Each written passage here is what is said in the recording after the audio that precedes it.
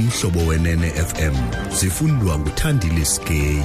Eliphambili kwezisebe lezimali likuthethelele ukusekwa kwekomiti kamongameli ezakujongana nemibandela yezimali ngokuphangaleleyo. Mandisibulisele mphulaphuli. I-ofisi nondyebo wesizwe ikuthethelele ukwaziswa kwekomiti kamongameli ezakujongana nemibandela yezimali njenge nxalenye yenkqubo yokwabiwa kwemali. Le komiti nezakunika ingxelo ngqo kwi-ofisi kamongameli inamagunya okudlulela ngaphaya kwezigqibo ezenziwe kwinkqubo yokwabiwa kwemali. Indima kanondyebo wesizwe yokugada indlela urhulumente achitha ngayo imali kwanokufumana indlela zokukhulisa uqoqosho kuthiwa zibekelwe ngasemva kwele komiti. Isithethi se-ofisi kanondyebo Mayihlome Tshwete uthi le komiti isekwe khona ukuze ijongane nemiba ethe kabalala kwinkqubo yokwabiwa kwemali. By the prescripts of the Constitution, the budgeting responsibility remains with National Treasury, and that's not going to change in the foreseeable future. What has been proposed from National Treasury and from also the presidency was a committee that is able to override and make the tough decisions that need to be made. Remember, in the past, there was bigger groups that used to discuss issues of budget. And some of the challenges those groups faced was that every single person would argue for their territory. So when it came to making certain decisions about programs that need to be cut, every single minister would argue for their particular territory. So this committee gives us the opportunity to make overriding decisions from the presidency that impact the whole of government.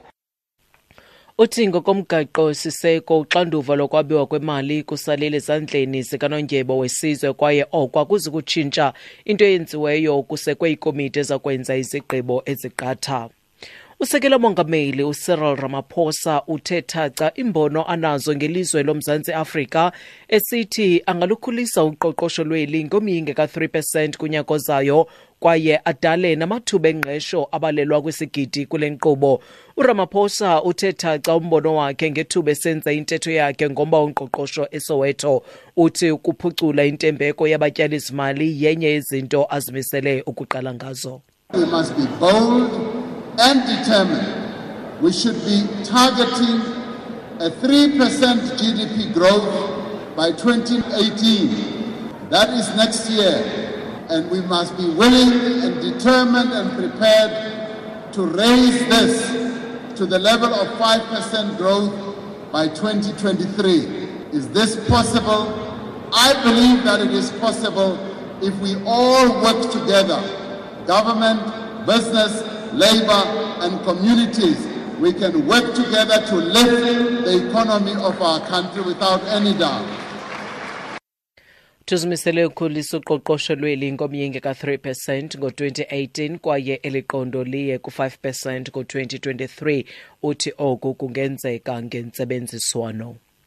Mbutho we-ANC kwingingqi yase-Amathole eMpuma Koloni usamkela isigqibo seqoqo lolawulo lalombutho sokuseka ikomiti amalungu ayo asixhenxe okuphanda izibheno zamasebe kweli phondo.